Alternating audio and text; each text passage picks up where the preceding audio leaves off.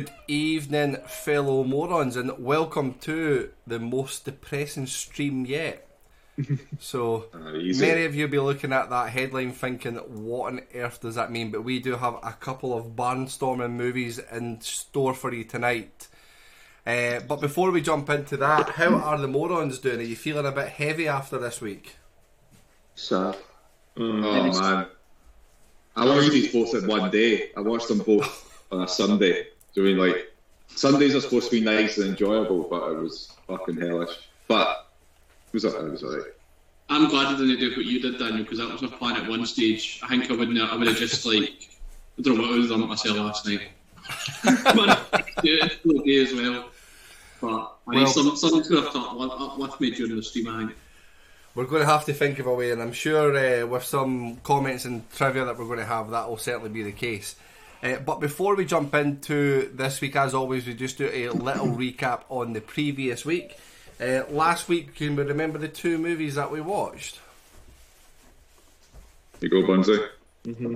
Jojo Rabbit and Don't Look Up.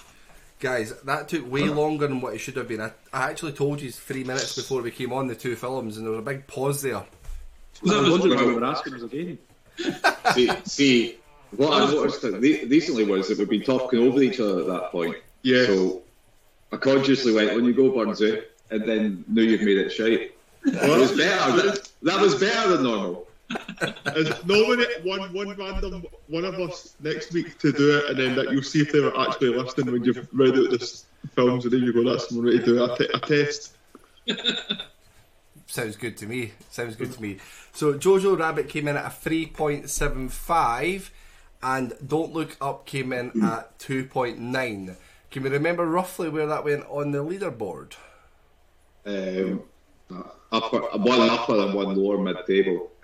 These two are still the most popular posts on Instagram as well, for some reason. Just mental. People are still interacting quite a lot. Yeah, there's still people arguing underneath these, which is madness about all sort of. We'll get to Sean later, but like about all sorts of like weird and wonderful stuff. Like, although see, marriage story one as well seems to be popular, so we'll see how this goes. It'll definitely be interesting to talk about anyway. So, Jojo Rabbit came in at number joint 22nd on our leaderboard, and Don't Look Up came in at joint 55th alongside Who Framed Roger Rabbit. So I'll be keen to see where we go with these ones for this week. Quick question though before we jump in as well. Have you guys continued with the MCU? I'm going to start where I was. No, I'm going to watch Hawkeye. Aye, I watched Black Widow on Saturday so that I could watch Hawkeye this week whilst I'm still off injured. So that was I'm trying to fill in the gaps before I restart it again. Oh wow. Well, that's me caught up to Endgame again since New Year's. So I watched Endgame on New Year's Day, and I've watched all the movies in between all the way back up to Endgame as of yesterday. Well, do you know who is in Hawkeye? That obviously what you're going to want, somebody you're going to want to see is in Hawkeye. I know nothing about Hawkeye at the moment, so please keep that to yourself. Hawkeye, we're going to jump into Spider-Man tomorrow, I think, and then Eternals is coming on to Disney on Wednesday. So I've got that and Shang-Chi to watch before. I think we're maybe going to go to the cinema and watch Spider-Man for the third time. We're getting a lot of hate for Spider-Man as well. I've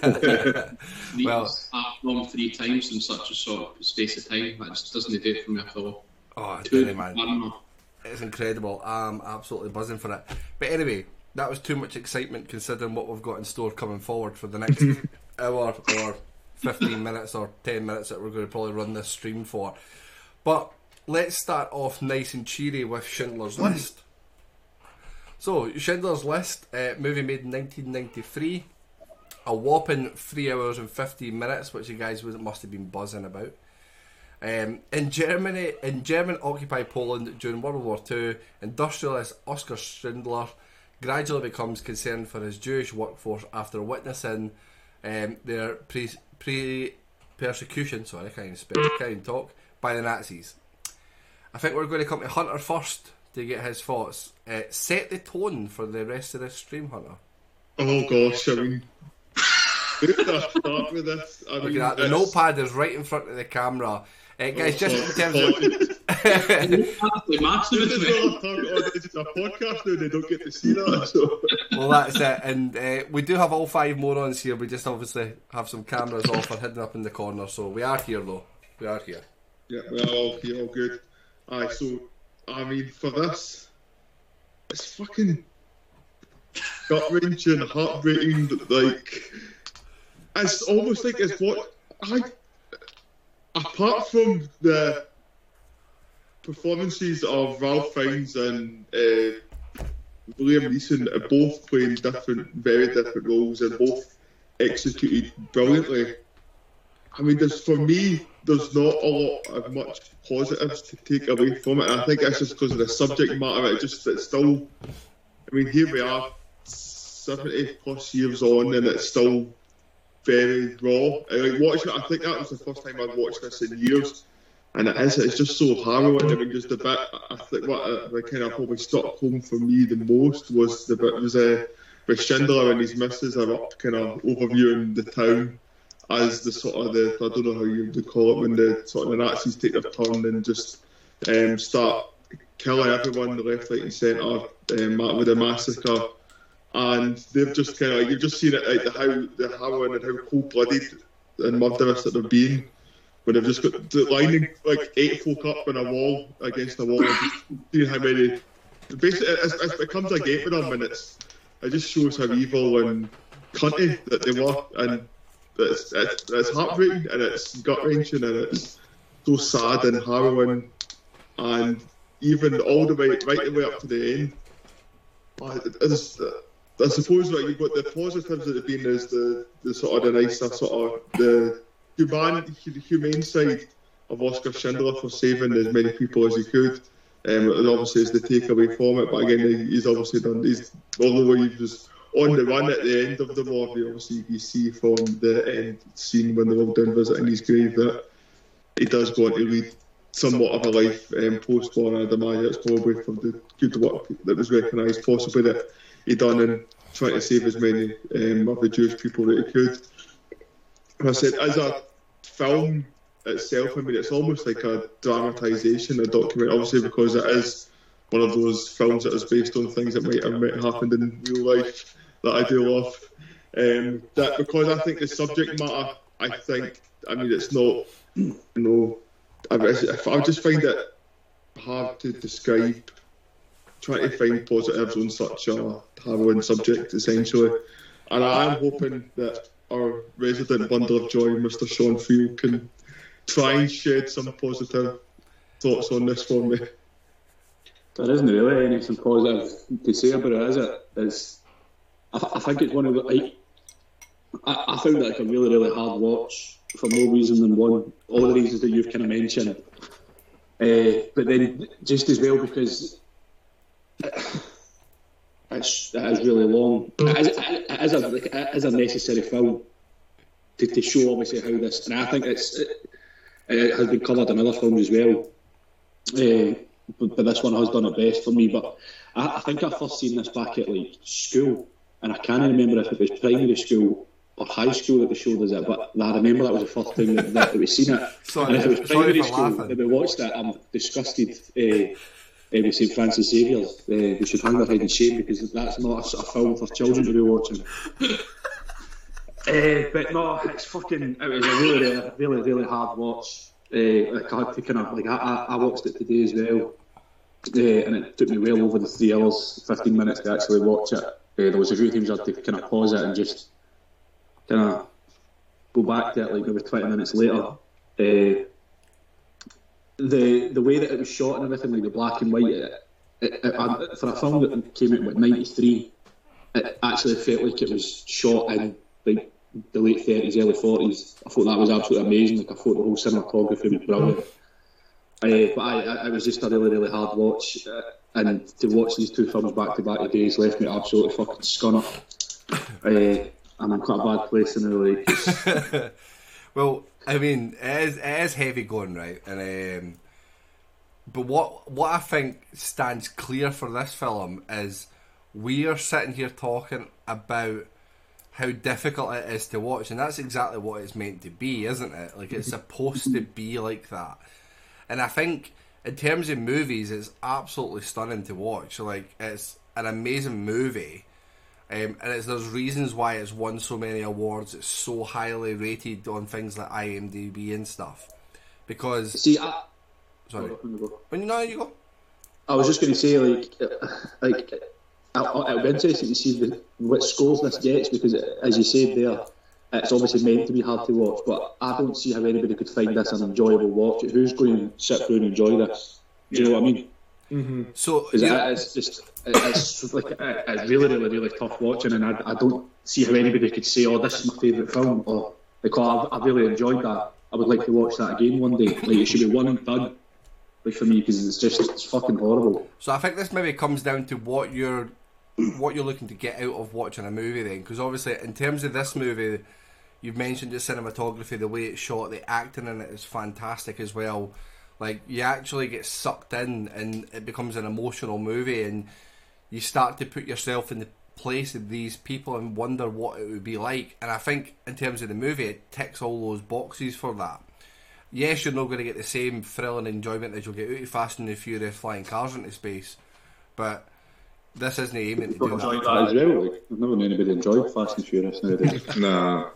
So that's a terrible example, Kyle. Is that no? I thought it was the only films you watched because The Rock's in them. No. But my point being is that this isn't going to fill you with excitement. But in terms of a film, I mean, I think it's top quality. I think it is absolutely fantastic to watch.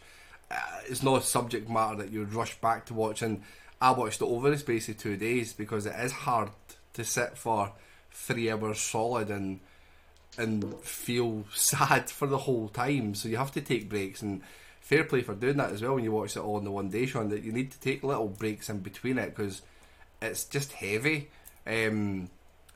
But let's bring Burnsy. I'm going to assume, Burns, this is the first time you've seen this.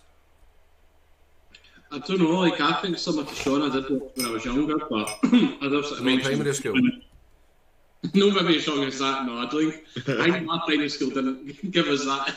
It was getting the Holocaust shoved in your face in between playing rounders. I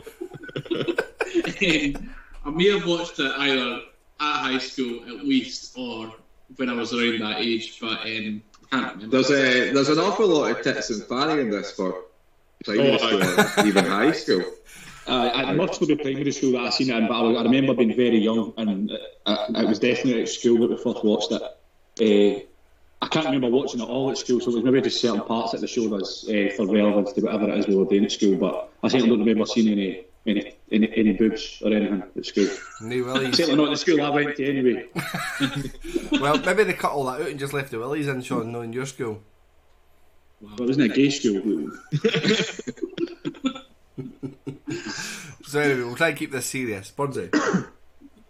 Yeah, it's like, I think similar to sort of what you were saying, Kel, is like, depends what you're trying to get out of. Like, when I'm watching a film, I want to be sort of entertained, and obviously I knew like I was never going to be entertained. It was going to be a hard watch for the 3 hours or so, which it was. Obviously, it was really sad throughout. Obviously, there's not any sort of, you were never going to get points where it was going to like sort of level out, if you like, which you knew going in. I watched it over sort of two periods as well, which I think helped slightly. As Sean had mentioned, it's a really well done movie. Like, I think on sometimes if a movie's set that far back, I could imagine me coming on here and either saying that like I could have possibly complained it was in black and white, or complained how old it was, all that kind of stuff. Whereas it was set the way it was like directed and acted and everything, it was like awesome for that point of view. I did struggle though, but I think part of that was one that we had, because I'd watched the next film, Marriage Story, like the night before it, and also because we did, not that obviously completely different films in terms of what you get out of it, but because we've watched a film that was about Nazis last week as well, then obviously you're going from one extreme to another. So like, I know for me, I'm going to compare it to Jojo Rabbit, because not because obviously you're going to go Jojo Rabbit and there is like fun scenes and it's quite humorous at stages. Obviously, this is a completely different spectrum. I thought the acting was terrific. Obviously there was that much like when the Jewish people are getting killed, and like when you see obviously how harrowing it is for all of them, it does really hit home. And like I think me and Daniel had both been to Auschwitz and seen it there, and like I came out and I was just like, I think when we met my group of pals and that, and when we came out, I don't think we spoke to each other for a while, just because like it was just like stunned silence of what people had to go through when you read about it, and obviously watching that sort of brought it back to going to see that.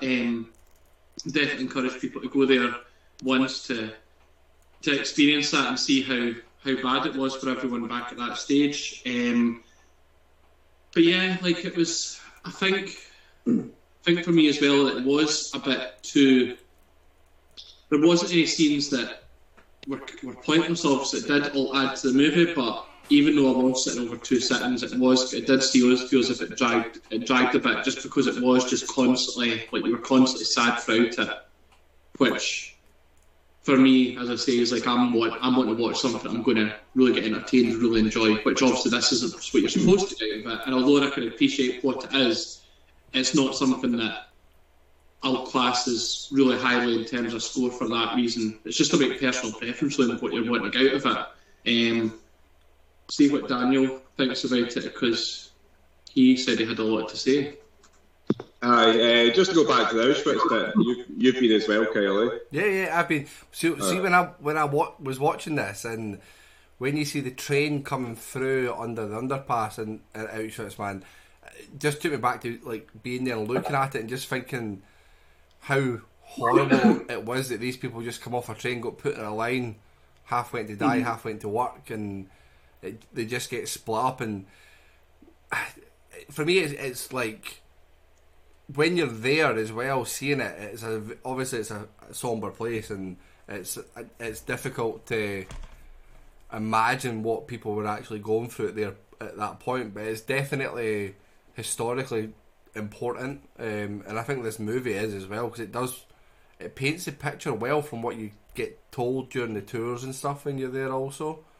Yeah, definitely. It's like all the uncertainty plus the hysteria, but they're also getting fed all this hope as well, which makes it really sad for me. Like, it's dead horrid watching them like go through that, hearing the story about potentially being gassed, and then they'll get hammered into this room, but then they get showered, and then they get put back out it, and then they get all the kids ripped off them, and it's just like I could not imagine what it was like. And I think the film itself paints a very individual picture of how corrupt it was, how dodgy it was, like how evil the Nazis were throughout it. The one scene that stood out to me for this movie, and I was like anticipating it come up the whole way through it, and I can't remember what the guy's name was on it, but it was when they pull the older guy out into the middle of the road and they're trying to shoot him, and they can't, and they're just he's sitting there knowing he's going to die, waiting for it, and he hears the click over and over and over, and I just think, like, imagine being in that situation to the point where they just hit him with a gun because they can't kill him. Like, it's the one scene for me that really hits home about shit like that. Got my emotions going massively watching it. And he's the one that he gives the wine to at the end, just before it ends. That's the same guy. Oh, is it? I couldn't remember exactly where it, like, I knew there'd be some sort of significance for him to come back, but it was just it's tough to watch, man. Like, sitting in his little balcony just shooting people for the fun of it. Like, it's a sport for them, isn't it? Like, it's horrid. Absolutely horrid. But yeah, no, Auschwitz is an experience, like. Yeah, man. Much like you guys said, it's one of those things I would say everyone should do if they get the chance. But the things that sort of stood out to me from going there, and then you sort of put this side by side with it, 'cause I think you used a good word, which is that this film's quite important. Like, it's one of those things that see if someone says to you, "Oh, you should watch this film," it's one of those films that everyone should see, and it just makes you think of the wanker. But this one, like, not just because you might think it's amazing, you might not like it, but I still think everyone actually should watch this film. Like, it seems to be such an honest, like, this is what it was like. This is, you're going to see it. We're going to show you every single part of it. We're going to show you all the worst parts. Because obviously there's been loads and loads of films about this topic, and they all, to some sort of extent, have to gloss over certain parts. They shy away from the reality a bit because they're pushing towards entertainment. It's a movie, much like Sean said and Burns said, that you're sort of wanting to be entertained by a film. So most films, even about this subject, like we watched Jojo Rabbit last week, and there's a few other films about the same subject. They usually take a bit of the reality away from it, whereas this one just shows you everything. So I think that's why I think it's so important that everyone should watch it. There's little things in it for me that, like, they do it. There's so much in this that at no point did I stop paying attention. See what a film that's over 3 hours long. Although I did have to take a break, like you guys, I took a break in the middle. I had my full attention at all times. So when I was trying to think about it today for coming on, there's so many little bits that jump into my mind, like the little boy having to hide in the puddle of shite under the toilet. But leading up to that, sort of going everywhere he was looking, somebody was already hiding. And I know you were saying there's not much light-heartedness in it. There was just something a little bit amusing about a few really weird things that they did, like Schindler going about shagging all the women, and like a few little things that they keep it so it's not just relentless death and shooting people in the street, but it really does escalate towards the end, and that's where it gets a bit, like you guys all mentioned, difficult to watch. There's a bit where it just sort of escalates and there's just tons and tons of people and there's piles of bodies in the street. But the worst bit for me was when they had to dig up all the old bodies and burn them, and there was just like corpses upon corpses, and then obviously they see the little girl with the red dress that he'd seen when he looked at the top, the bit I mentioned earlier. So it just makes you think how, like, just imagine it, man. And that's the thing, right? He saved 1,000 people, roughly 1,100 people, right? How many Jewish people died? Was it like 6 million? Yeah, 6 mil. I mean, it's fucking mental. Like, that's a tiny, tiny, tiny drop in the ocean that he.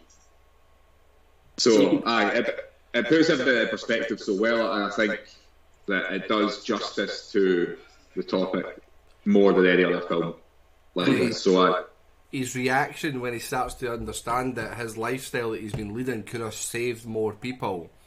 And that, because I think, so to talk about Oscar Schindler as a character, right, he's really unlikable for most of the film. Yeah, I think his arc is really good. He goes there with selfish intent. So he only takes the Jews because they're cheaper. Yeah, and he wants to make as much he can of that kind of stuff. Exactly. So, and that's how it starts off, for selfish reasons. And it's only through his relationship with Ben Kingsley's character. And I think Ben Kingsley's amazing. No one's mentioned him yet, but I think he's fucking class in this. And it's their relationship really is what the big arc of this movie is for me. And it's through that and him growing closer and closer to him as a friend that he realises what he should be doing. And that's what he's done by the end. He basically gave away everything by the end, but when he realises that his little pin could have been a human being, that his car could have been 4 human beings, like, obviously there's a few emotional bits in this film, but that was a bit where I didn't quite cry, but I got pretty close. I got the wee feeling, you know, sad. Yeah. But I don't know. It's hard to use the word enjoy, but I definitely appreciate this movie. Yeah, that's probably the best word that you can use to describe it. But like I say, just to go back to Oscar Schindler's character, because from watching this movie before, I just remember the hero at the end, and I actually forgot how much of like a narcissist he is the whole way through it, and even to the point where like nobody actually references his wife as being his wife because he's got that many women coming and going. He's selfish, and it's all flamboyant. It's all about him. It's all about what he can get. So yeah, you spend 80% of the film thinking this cunt's a wanker, like, and then he progresses as a human, I suppose, where he starts to understand or realise what's going on. I did think it was quite cool when they were talking about like the ammunitions that they were making and stuff, and he was like, if any bullet comes out that can be fired comes out of here, then we've failed. I totally forgot that whole scene existed. So when that was on there, I thought that was really cool because he's in sabotaging it all and he's doing a really good cause. But it's don't know, it's one of the most. You don't really hear many stories about these individual brilliances that he's done, and like you said earlier, to save 1,000 people out of the 6 million as well, it does seem like a drop in the ocean, but it's so important at the end of the day. God, it is heavy, guys. It is heavy. So if you are listening to us, thank you for staying with us. I'm watching the viewer count here go up and down like a yo-yo, so stick with us. It is not the most entertaining stream, but we are talking about a really important subject that, for us, I don't know if I speak for you guys here, but I'd certainly suggest watching this movie if you haven't. It is a really, really important and good movie to watch, and there's a reason it's in, for instance, the top 10 of IMDb of all time. As 1940s, Liam Neeson's character would definitely have had syphilis. Like 100%. I mean, I can look kind of went in on the hardness and the harshness of it, but right, there was about, I don't know if we touched on it or we kind of maybe sort of skirted down it, but you see the bit where his wife comes to visit and she's like, oh, I'll stay if I can be known as long as I'm just not going to be like Mrs. Schindler, and then it's like next scene waving her off the train and she's like, what along with it? That was stood out actually. It was so out of tone with the rest of the movie. It was like a slapstick moment at The Simpsons or something like that. It was, yeah. How cool is it though with the wee girl with the red dress? Like just the cinematography side of the game, like that. He's obviously caught the eye of this wee girl, and it's something that he's remembered. And then when you see her later on, obviously being carted, it's a lot darker red as well because she's obviously past at that point. There's loads of really memorable things from it that make this film amazing. It is an amazing movie. Hunter, let's get some trivia in it as well. Let's try and see if there's anything that's going to spice us up a little. Yeah, so I had to look for some trivia for us, and again, because of the subject matter and a lot of it being taken from real life and real accounts, there's a lot of relations back to the people sort of telling their accounts and the things that's maybe related to in the film, but there are a few things that I've got here anyway. So Mila Pfefferberg, so she was one of the survivors. When she was introduced to Ralph Fiennes on set, she physically began shaking because she was reminded him. So it reminded her so much of Eamon Gough, he was actually the role he was portraying in the film. And Ralph Fiennes put on 2 stone for the role by drinking Guinness. Again, tough gig if you can get it. It was cast by Spielberg because of his evil sexuality. Oh, I don't know what to know more about that. No, me neither, no. So on the final scene, so obviously when they went down and they started putting the stones down on Oscar Schindler's grave, there's a flower that gets come along and put on top of the stones down. I think it was commonly thought that was Steven Spielberg. It was actually Liam Neeson who comes down and put the flower on top of the stones at the end of the film. What? So I see at the end scene where they're going down to put all the stones on the grave. Once it starts going, there's somebody comes and puts flowers down on top of the stones on top of the gravestone. And according to the trivia, everyone thought it was, or people thought it was Spielberg, but it was actually Liam Neeson who done that, came down and put the flowers on top of the grave. I'd read that, so I can see why Daniel's a bit shocked though. Dead confused by the looks of it. Yeah. Carry on. So Ben's Kingsley character, I can't remember what the name of the person was who he was playing again in the film. I really should have written it down. But in the reality of it, it wasn't that person who was Schultz or whatever it was. So it wasn't that person who was actually helped Schindler write the list. It was actually a person called Marcel Goldberg. But the survivors when hearing his name going to a state of disdain, because apparently he wasn't as good and as honest as the person was that's portrayed in the film. Apparently he was like quite corrupt and was taking bribes for people getting on the list and stuff like that. So that's maybe obviously why it's been different character been altered for the aspects of the story. Harrison Ford was the original first choice for Liam Neeson's role for Oscar Schindler, but he said he declined it because he didn't want people to sort of get the affiliation with Indiana Jones and the seriousness of this film, so he took a step back when he was first offered the role. Thank fuck, that would have been shite. I know.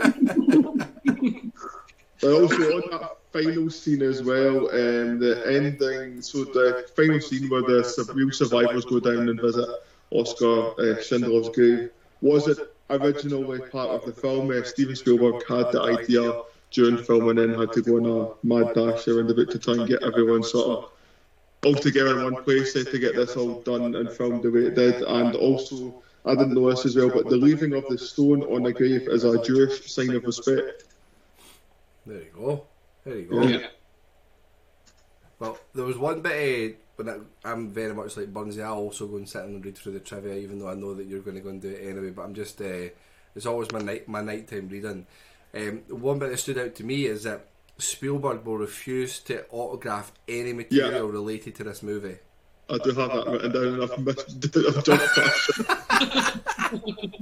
Fuck's sake, Hunter, you've got one job. I know. Look at that, even in his sideboarding work that he's cutting corners, imagine what he does in his real job. Well, that's obviously been very, very heavy. I know Instagram's been quite difficult to maintain things on scores and stuff, Daniel, but was it more thumbs up, thumbs down? What kind of thing were the feedback we were getting from Instagram? I would say 90% 4 plus. Like you're roughly between a 4 and a 5 for most people. Very, very few. I don't think I really saw any below a 3. So let's that was about 45 people. So nice. So thank you to all those that have voted on it. We are getting some really good interactions from Instagram as of late. But Hunter, let's come straight back to you and get your score. Again, similar to kind of what's been said, for me the subject matter does take a lot of the enjoyment out of it, but some of the genius of the acting and the direction and the cinematography does need to be acknowledged, and so for that I am giving it a 3 out of 5. A 3 out of 5. Sean? It's a 3.25 for me. 3.25. Burnsy? I'm also going to give it a 3. I was just going to add something. This is that I thought the ending was really, really well done, where Schindler obviously, when he gets the letter and they've all signed it, that was kind of the moment that it touched me more throughout the full film. And also what I was going to say is that I think in terms of my enjoyment I would obviously rate it lower, but because of how important it is a film that we've already touched on, that's why I'm going to give it a 3.25 and slightly higher than my enjoyment factor, if you like. Daniel? 4.5. I feel like we're going to get slaughtered for this. We are. Oh. Well, I was going to go slightly above you there, Daniel, at 4.75, because I think it's near perfect in terms of what it is. The only reason I'd score it slightly down is it's difficult, but I do think it's amazing. It's absolutely fantastic. I'll leave that little bit of a nugget between 4.75 and 5 purely down to the excitement factor. There's certain things that will get me going a bit more. I'm actually quite shocked that we've got 3 scores that didn't have a 4 at the start of them. That's actually blown my mind. That took me by surprise, to be honest. I think. Well, this is probably a good time to lead us into Sean reading out some of the abuse we've been getting on Instagram. Well, let's get the overall score first of all from Burnsy. So that's overall a 3.75. 3.75, guys. So that puts that bang on right beside Jojo Rabbit. Oh, that's funny. The 2 Nazi movies. 2 funny Nazi movies? Well, this was billed as a romantic comedy in one of our previous comments, so... Somebody commented that on Instagram. You've just stole my comment. Well, let Sean come in with some comments that we've had recently. I just took comments just from the hot topics on the Instagram. So we've got one here. This is in relation to Don't Look Up. Real life Carter, yes, okay, thanks, said, I turned it off the moment Jennifer Lawrence smoked weed. So he obviously didn't enjoy Don't Look Up. God, didn't let him watch Fear and Loathing then, eh? Too much drugs in it for him. We had a bizarre comment from a David Alonso _. He said, overrated, full stop, okay overall. I believe that's in relation to Jojo Rabbit, I think. And underneath David Alonso, 9 Susie wanted us to promote it on Reality Records. The one frustrating thing about every post must be for you, Daniel, is that the 500 don't please promote it messages that we get. I usually catch them and delete them, but sometimes they go inside other people's comments, and that's a fair enough. I didn't realise you did that. I thought they just died doing. I didn't realise you were doing that job. No, I delete them. We get about 10 as soon as it goes up. Yeah, that's strange.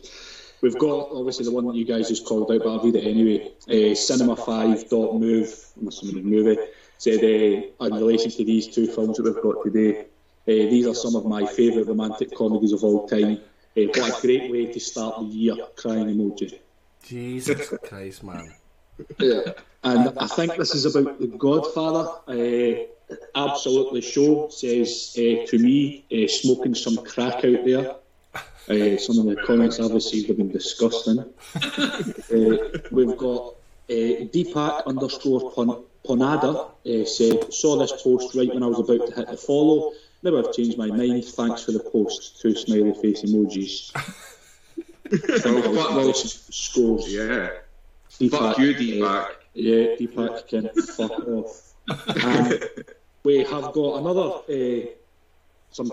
another positive comment. How the fuck did I pronounce? Vishwatej _Vishu says, thank God I don't follow this page. All reviews are shit. And he has been backed up by 39 people liking that. Which doesn't bode well for us there. And yeah, that's the highlights of Instagram this week. And there'll be more next week, hopefully. Well, guys, do you know what's funny part about that is that that's 40 people in total that still look at the page to be happy that they don't follow it, but they're having a look though. Well, I don't know. John's cheered me up now, so I'm happy. Thanks, Sean. Well, thanks for that, Sean. We'll look forward to the comments. Thank you guys for being so shit to get some comments like that as well. I think we all deserve a pat on the back for that. Well, Sean, if I heard it all correctly, there was only one person that was actually called out amongst your comments there, was it not? It's just me, nobody's called any of yours. Well, let's bring the tone straight back down and move on to the next movie. How does that sound, guys? Are we ready for this? Yep. Yes. So, rip it off Band-Aid and get it over and done with. I feel like we should give out like a support line number at this stage, right? So see if anyone missed it, and if you need a bit of help, call like 0800 fucking morons or something. We'll speak to you. What to do is if you go onto Instagram, go to the people that follow us and just put @SFreel, you'll get all the support that you need in there. So, Marriage Story, out in 2019, another movie over 2 hours long, so 5.5 hours of movie this week for the morons. An incisive and compassionate look at a marriage breaking up and a family staying together. Stars Adam Driver and Scarlett Johansson, who I think's been mentioned once or twice. I'm fed up seeing her face now, man. Honestly, I'm absolutely not. Not for me. Get her on. Hopefully, we're watching one of her movies in the next couple of weeks as well. That'd be ideal. Yeah, Hunter, we're coming straight back to you to get your thoughts and your take on Marriage Story. So I didn't know what perception or whatever to go in when watching this. Obviously, I'd seen a lot of people bigging it up on the socials, so I kind of like to go in with a bit of an open mind. But I've got to be honest, for the first hour and a bit, I just was almost on the verge of being bored to tears. It just seemed almost like a normal breakup. Like, it was kind of like the point of like, what is constituting this being made into a film? And how is this person's story any different for any other reason of a marriage or relationship breakdown all up and down the country? And then we got to that one scene in the flat where they have that heated argument and exchange and fight, and it was about the only time throughout the film I felt like there was pure raw emotion. I don't know, I felt like I suppose obviously with the child being involved, that obviously you're not going to go in too hard, you're not being too hateful, you're still trying to keep up a level of respect with those family members that may be in earshot when they've been having these discussions. But seeing that raw emotion come out at that point, I thought that was absolutely amazing acting during that scene. Just the raw anger, the hatred that comes out situations, and they're saying stuff just for the sake of, you're trying to get a one-up, but it's like, and it's just, we've maybe all been there to an extent of having a, maybe not to that level, but having a disagreement or an argument with a loved one that can get a bit heated in.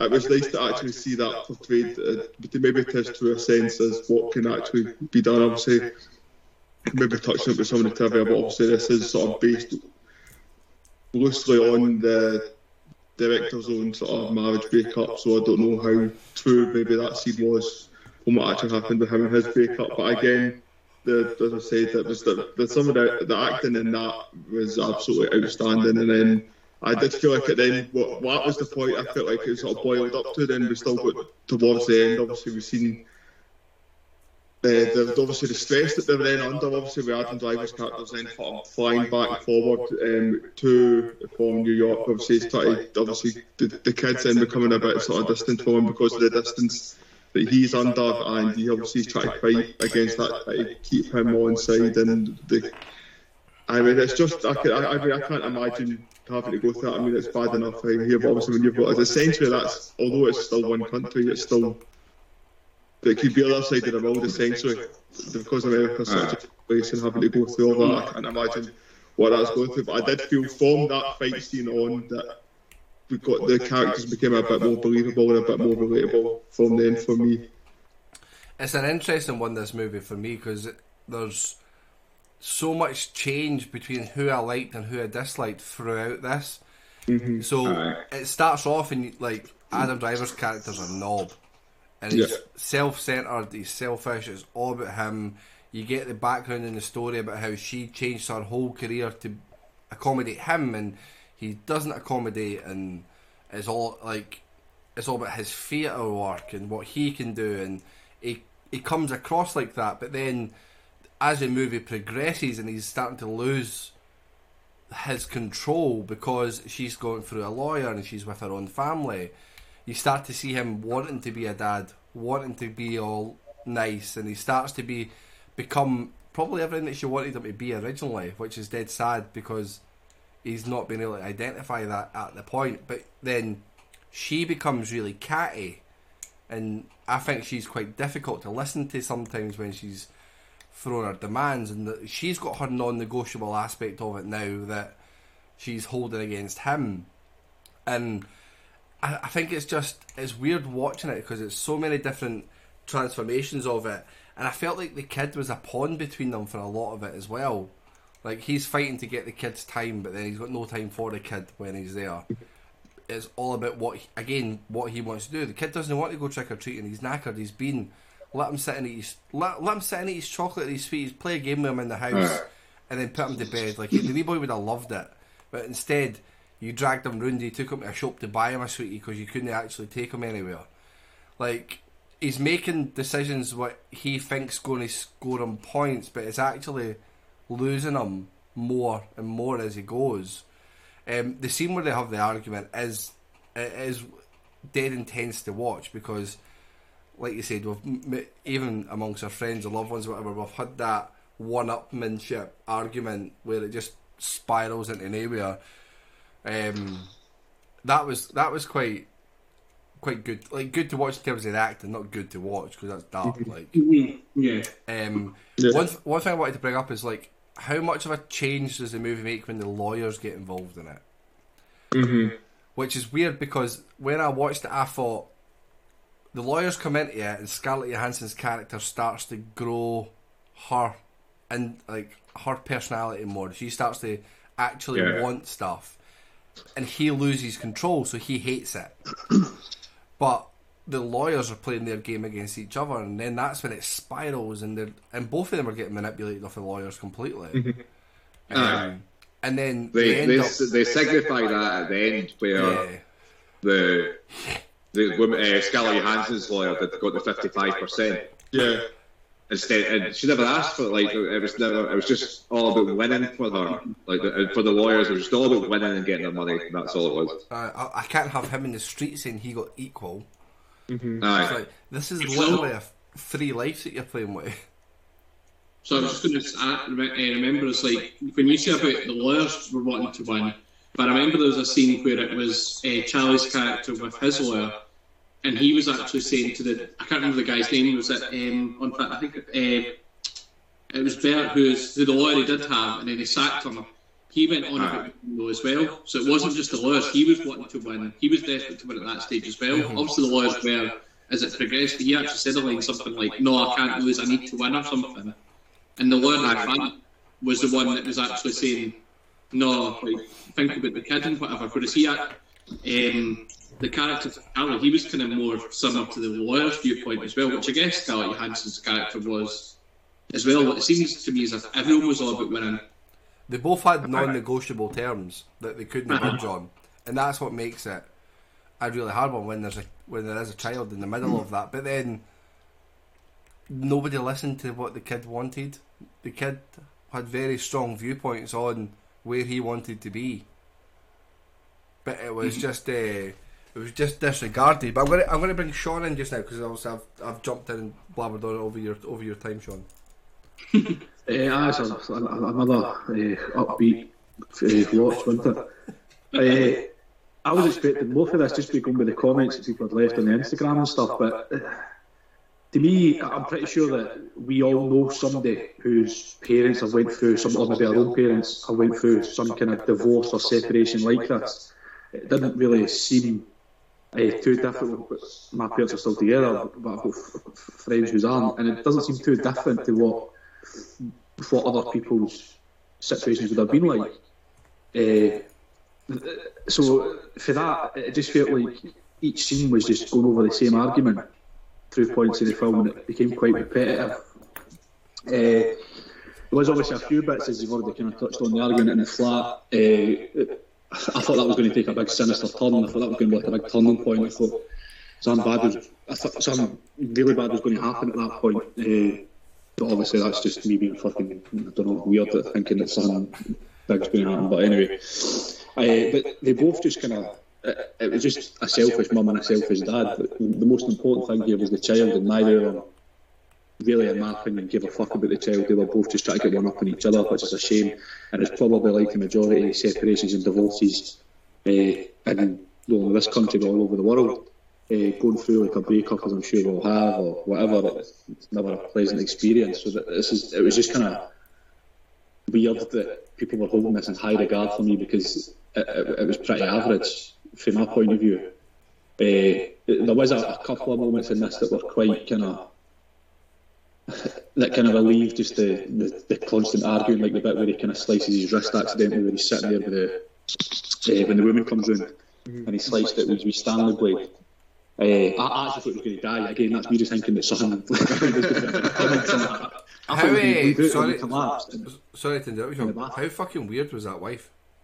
Aye. But that's not a natural reaction for somebody. If somebody you're in front of has accidentally sliced himself with a Stanley blade, no matter what the situation is, you show more concern than that. Like you don't just awkwardly take your handbag and then it was just weird. And I don't know, like this was just a really, really weird film. It's just about two people breaking up. It's relatable to almost anybody that watches it. To you as well, just when you mentioned about how you thought he was going to die when he cut himself, is that was after the scene where he said to Scarlett Johansson's character he hoped that she died, wasn't it? Yeah. So like, I think I was a similar viewpoint as you, because I thought it was going to be like karma for him saying that to her. I know he sort of obviously regretted it, but like at that point I was thinking this is going to be their way of saying, well, you want her to die and you're going to be the one that dies yourself. So I was a similar opinion on you when you said that, but for that reason. So you consider you just thinking you were a bit of I thought there was reasoning behind it, if that makes sense. Sean's waiting for domestic violence or death. That's what it was. But it was also strange as well, because when he's collapsed onto the floor in the bathroom and it looked like he was losing consciousness, and then his son just walked in and you could see he's walked past him and he went, "Oh, are you okay, Dad?" And he's like, "Yeah, I'm just tired." Like, that's not a normal reaction either. Like, if you walked in, I don't know, like I don't know, like isn't it a normal, I don't think that's a normal reaction anyway. I think that there would be, if a child of that age walked in and seen their dad or their mum lying on the floor like that, I don't know if they've seen the blood or whatever. He was hiding it, to be fair, actually, so maybe it is. yeah, because he had it. I think there was blood over the kitchen. It wasn't the most cleanest or safest when he was trying to wrap it with a full roll of kitchen or whatever. There was blood over the kitchen. I think And at the front door as well, with blood on the front door. I don't know what I don't know exactly what age this kid is, but I think you're overestimating the attention span of children at that point. Like, I can imagine kids just asking the question, "Are you okay?" "Yeah, I'm fine. I'm just tired. I'm just lying here," and be like, "Sound. I'm on my way back to my bedroom." That makes total sense to me. Yeah. No, it was just I don't think this was anything special. As I said, Instagram is normal. The people who've got commenting on that seem to think that every film is 5 out of 5, and they live in a land where fucking everything's a masterpiece. This was anything but. This was so far away from a masterpiece. There was good acting in it. I don't like Scarlett Johansson's shot here, so it was a hard watch in itself. But apart from that, like, it was just. But look, to me, like a lot of people's upbringings with their parents splitting up and stuff like that, it was nothing out of the ordinary for me at all. And then obviously, I thought that there was going to be a point where they were going to get back together at the end. I'm glad they stayed away from that shit, and they just ended up being on level terms at the end and stuff, which is, again, so many fucking kids, that's their situation with their mum and dad. They're not together, but they're basically civil to each other and stuff. This was just nothing out of the ordinary. A pretty standard fucking Joe Blogg's life. That's exactly what this kind of struck me as. An interesting take in it, certainly. Burnsy, give us more of your thoughts. I don't know if this film was trying to be too different or something, because like it just seemed as if like most of the majority of the film was just about the actual split, whereas I thought usually, like with the brief that I read before it started, I thought it was going to be maybe more based on why they split up, instead of it starting obviously pretty much as they're splitting, and then you sort of found it background as this film went on, I guess, to an extent. I sort of thought differently to you, though, Kelly. It's like, I didn't really think, I thought Charlie's character came across quite fully throughout the film, in terms of, like, the way that it was acted was really well done throughout by all the people, especially like Bert, who was the first lawyer, but the two main characters were really good. But I thought Charlie just came across quite, like you said, he came across quite arrogant and selfish. But then, for me, that didn't really stop that much. Like, he's the one that's cheated. He's the one, when the lawyers get involved, that he brings up her drinking and says it's worse than what it was. And he's the one that says that, what was it, she did like, was she in some sort of porn movie or something as well when she was younger? I can't remember. It was something like that, I think he mentioned, that came up, that was just out the blue, I think. I don't remember him saying that before, but it just came to me, he was the one that came across really unreasonable throughout. I know, obviously, she's went away and she's sort of got her saying, well, I'm staying here, I've got this job, you have to come and meet me, and that's it, that's final.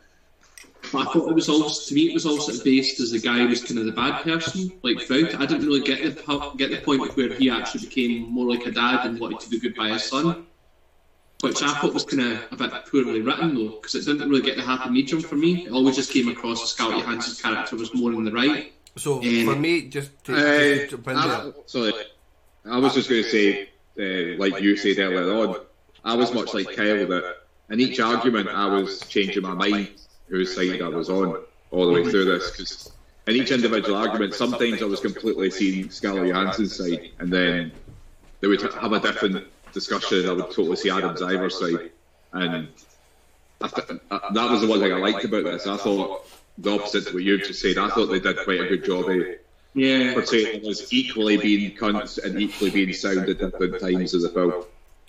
Actually, I just never got that. I got from it that Adam Driver's character married this star, and for a selfish reason. Like, he knew he was going to propel his career from marrying her, right? But she was right when she said that she was more in love with him than he was in love with her. So she pushed the marriage, she pushed the relationship, and he benefited from it. So he's in that, early 20s, was it? Or just as he turned 20? Of this well-revered genius who was on the up, that was getting everything that he wanted. Like, they stayed in New York, they went to Copenhagen just to benefit him. They never done anything that she wanted to. He always found a reason, and he always got away with it. So for him to then get served with a divorce and it not be on his terms, because his terms were no lawyers, keep the costs down, I want all the money in the theatre.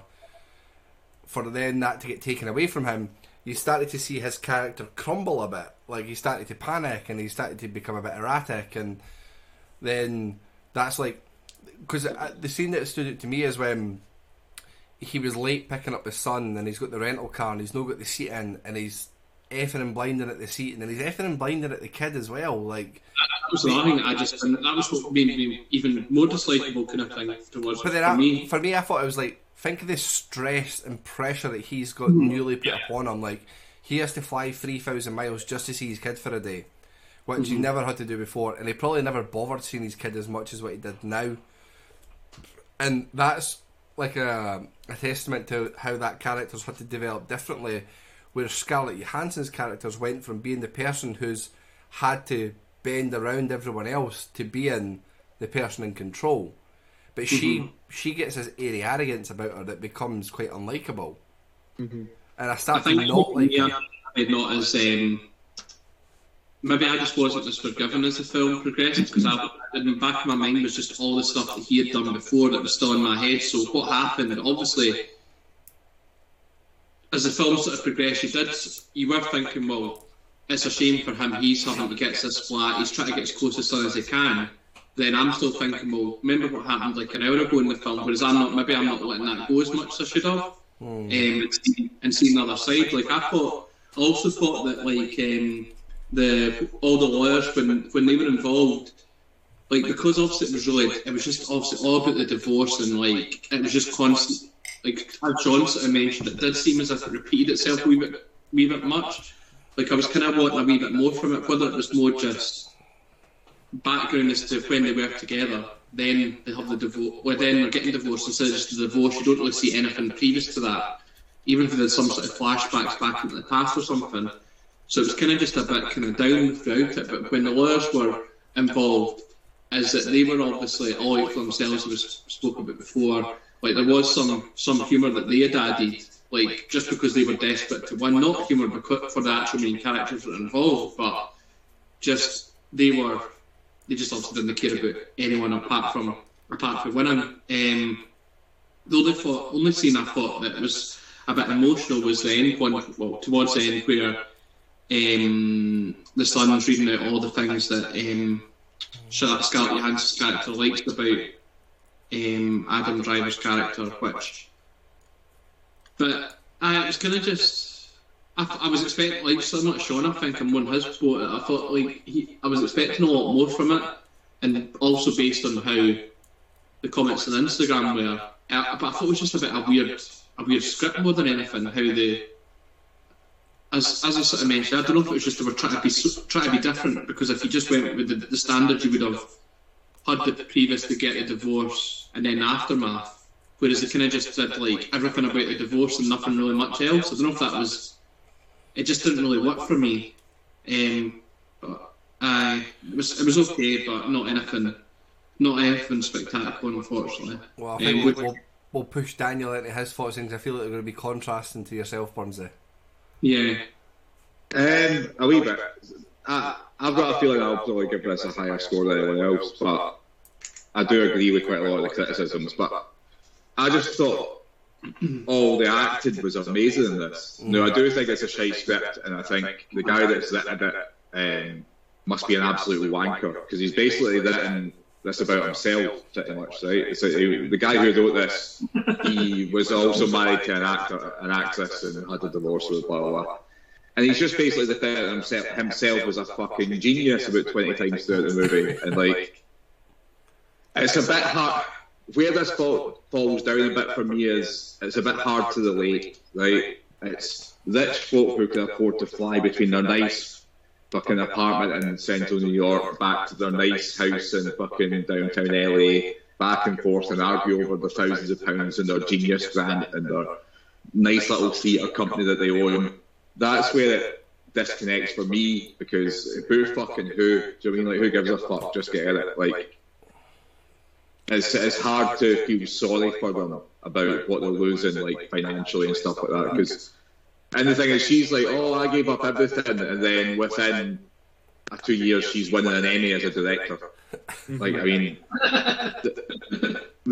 they've just got everything handed to them, these two, and they do. It's funny because I thought that was a massive dig at him, because she talks about how he didn't allow her to direct anything, and he stole her ideas. So again, going back to what I was saying about his early character, was he benefited everything for her. He took all her ideas and made it a big success for himself, and she's branched out and started doing it herself.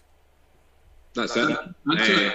Sorry, I was just going to say, it's like that bit as well is like she made a comment partway through the film, I think, when she was speaking to her lawyer about how he also stole ideas, but she wasn't comfortable in like expressing the ideas. Then they go from like the split, and then she comes back and she's directing stuff. Like, would she just like become confident overnight and just think she could do everything? That like, would you not say that? So the fact that she's got rid of him, that she's become herself. That's what it's supposed to be symbolising, is that it was actually him that was holding her down and making her feel that she couldn't be herself. Like, she's got that within her, but it was never allowed to be out there. Right. Understand.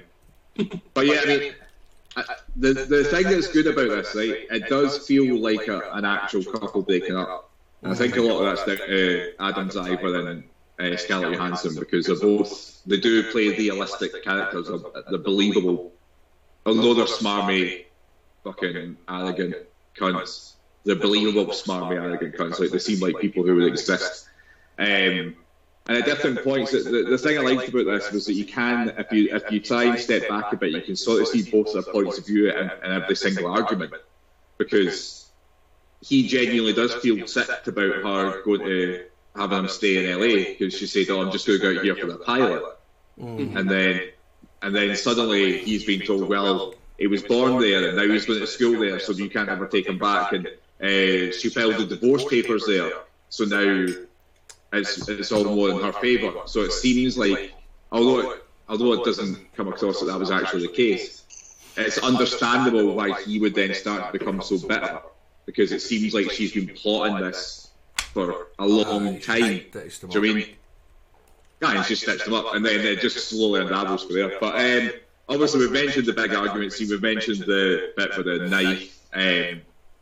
What I would say is, right, I think there's 2 movies about couples breaking up that are better than this. One of them's called Blue Valentine. Have you seen that? No. It's got sexy Ryan Gosling in it. It's basically like this, but a few years before this, except it's poor folk. That's the difference, really. It's 2 poor folk. And do you remember the breakup with Vince Vaughn and Jennifer Aniston? That's better than this, too. That's a good movie. Well, I've seen, when I was looking through trivia and stuff, and other people's reviews and trying to like know a little bit about it, Kramer versus Kramer keeps coming up, which I've never seen. But I've also never seen it, but we should maybe get that. If we get divorced up in the wheel again, then we'll do that. But Kramer versus Kramer's one I've seen. I know the movie's name and the poster and who's in it and stuff. I've just never ever seen it. So, it's won Oscars, is it not? I'm sure 5. There you go. There's bits that I do like in this. There's strangely, right, because it came so out of nowhere. See when he gets up and starts singing. See for the first like 30 seconds of that, I was thinking, this is just what the fuck's this? And then by the end of the song, I was totally drawn in by it because much like Burnsy, I like to have the subtitles on, so like that sort of drives home that the words he was singing were very much just reflective of every single thing that happened in the movie so far. But at the same time, this is where you can tell that the guy who created this is such a wanky cunt. I mean, who does that? Who gets up in the middle of a place like that? It's fucking annoying. And it makes him unlikable. But I think the support cast's amazing in this as well. The wee boys, no great. I was waiting for Burnsy to say that he hated him. I'm surprised he never had that. I think it's because he didn't have like a really main character, and I felt actually sorry for him because we pointed out. Well, not the actor, because I don't think he really added or made it bad or whatever. But I felt sorry for the character because it was like we touched on, is nobody really cared about what he was thinking. So I think maybe that helped. That I kind of felt sorry for him, even if it was like somebody horrendous that was acting him. Then I would have still thought that's a wee shame. I've got a heart. Good. There's a wee heart in there. Before sorry, Daniel. I was just going to say that also, obviously, Burnsy mentioned it when they read out the letter at the end, that kind of hit me in the heart a wee bit as well. It was nice. But yeah, on you go. I was just going to say, before we go into some trivia and stuff, and I'm going to bring up the Oscars. I don't know if Hunter's got that on his trivia or not yet, but I'll bring up the Oscars in a little second. But for me, the person I hated most in this movie was her mum. Yeah. Where she wakes him up singing fucking Jesus songs, and then she's jumping about. Like, she knows how hard and awkward that scenario is that Scarlett Johansson's character's creating to serve those papers, and she's running in and cuddling them and playing and having a laugh, and she knows she's not meant to be there, and it's like making it all about her, which I was like, get her to fuck, man.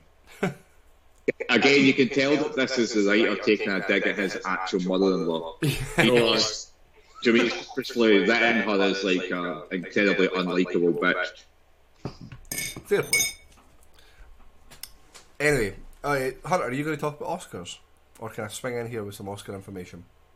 I do have some Oscar information, so I'll just collate it in with all the trivia. So again, as we've touched on, this is based largely on back when Joan experiences when divorcing Jennifer Lewis, I think, in 2013. So obviously they're quite weird because the Laura Dern's character of Nora, the lawyer, was based on the list. She was the same lawyer who was the lawyer for not only Dern's divorce but also Scarlett Johansson's and Bachman's. So, I mean, the thing is, the other thing I don't like about this film is it's just too personal, and it comes across like that, and it's like this guy said, "Oh look, this is how bad my breakup was. I'm going to fucking make a film with it." As I said, there's so many more people been affected in worse ways throughout the years that maybe deserve to have their story told. But again, because these are rich cunts, they've got the privilege to do so, and that's it. I said, it's triggering me. I don't know why.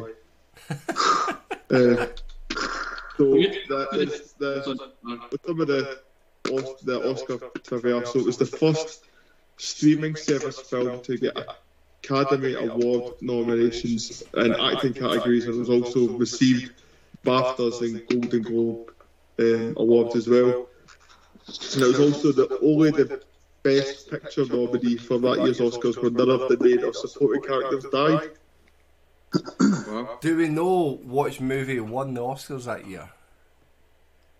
What was up against? Jojo Rabbit. Jojo Rabbit was there. So it was up against Parasite. Parasite. There we go. Yeah. And who was it? Who was best performance by an actor in a leading role that year, where Adam Driver was nominated? What other movies came out? Leo, is that when Leo finally won? No, Leo was in Once Upon a Time in Hollywood. He was nominated for that. Jonathan Pryce was nominated for The Two Popes. Antonio Banderas was nominated for Paint and Glory. and it was won by Joaquin Phoenix for the Joker. Oh, yeah. Sharna Drama has said, I came here to be depressed based on your stream title. Depress me. Well, you'll need to go back and listen to us talk about Schindler's List, because it probably was the most depressing half an hour I've ever had on a stream. So you'll catch that on the VOD. But yeah, a few nominations for the Oscars. Scarlett Johansson nominated for Best Actress, Best Original Screenplay, Best Motion Picture, but there was a winner. Do you have that in your trivia, Hunter? No, I did think it was Adam Driver, but I was wrong. I don't know what they were. So, best performance by an actress in a supporting role by Laura Dern. So the That's yeah. So the Jurassic Park. She is good. She's good. Like. Just refer to her as a Jurassic Park lady. That'll do. Sorry, Hunter. Continue with your trivia. So also that fight scene was fully scripted. None of that was improvised at all, which makes me think that's what's essentially what's happened word for word in that argument. 50 takes over 2 days just to get that done alone. You could tell that was what he wanted to be the crown piece in this film, was that whole fight scene.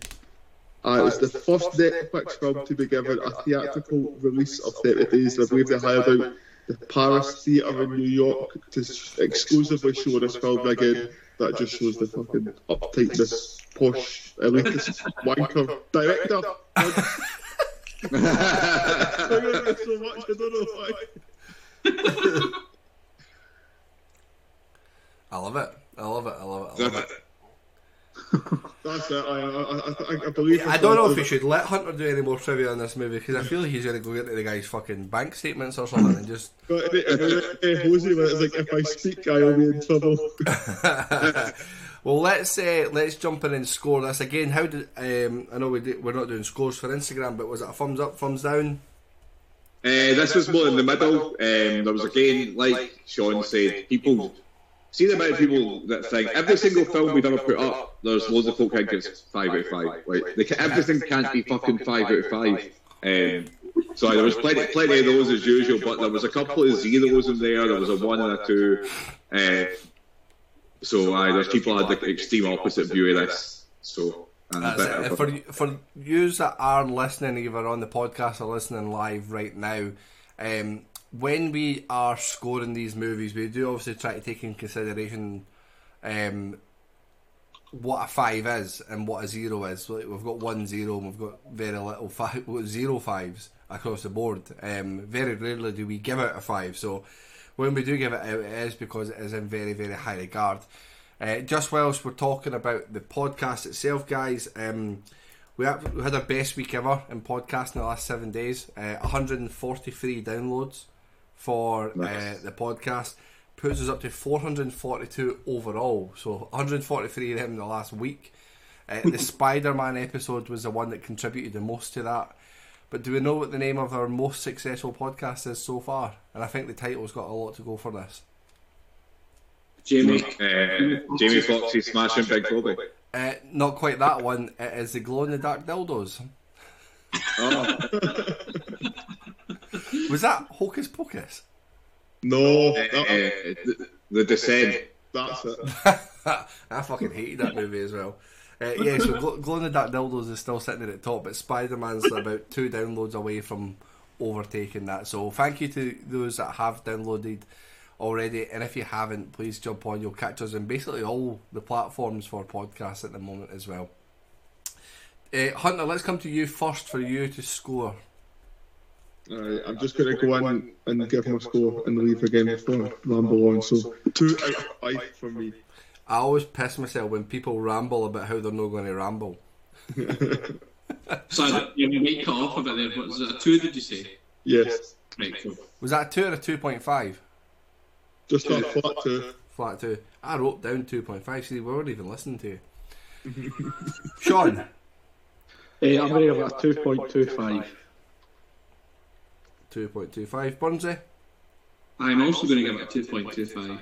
There's a shock. I think I scored both movies the same tonight. You'll need to get an alliance going. He fucking copied his homework there. Daniel? 3 for me. A 3 for you. It's funny because I feel like I'm copying Daniel's homework. I had a 3 written down for this movie as well. I enjoyed it. I did enjoy it as well. That's what I came away from it saying. Ella said to me, "How was that? That seemed a bit heavy." I was like, I mean, it wasn't bad. I enjoyed it. And the acting tweaks it up a wee bit for me. But again, I wouldn't watch this for a long time. Never again. No, I'll never watch it. No, I'll never watch it again. It's no Spider-Man. I'm not going to watch it for the 3rd time in 2 weeks. But I would definitely recommend watching Blue Valentine if you want to see a much better version of this. Mate, it's very heavy to go to watch that tomorrow and depress myself even further. Yeah. It's been a heavy week. Burnsy, put us out here with the scores for this one, please. So that's a 2.5 overall. A 2.5 for Marriage Story, which brings us to...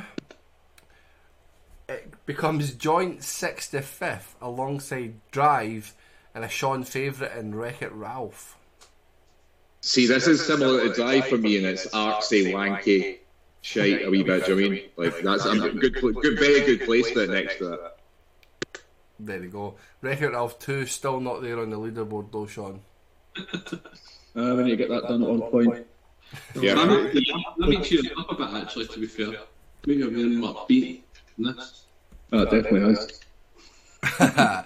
Well, guys, thanks for listening. That does bring us towards the end of those 2 movies. However, before we move on, we are going to spin the wheel to add on a category for Instagram upcoming. We do have a slight change to the streaming schedule coming in for next week. I believe we're moving to Tuesday night next week, morons. Yeah, good for me. Yeah, Burnsy the Diva can't have a stream on his birthday. It's a sacred day. So he is going to be sitting in the house doing absolutely nothing, but he did blame Sean.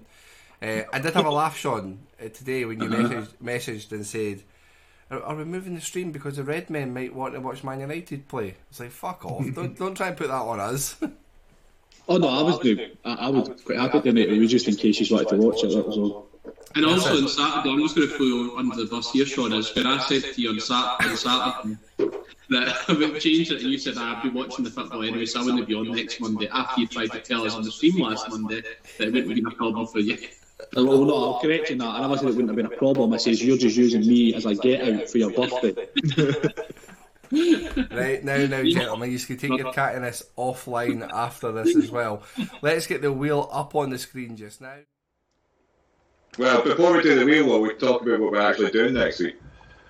Yeah, talk away just now because I don't have the wheel available on the screen as I'm talking. So let's get the wheel there. There we go. I've got it on. So keep talking, Daniel.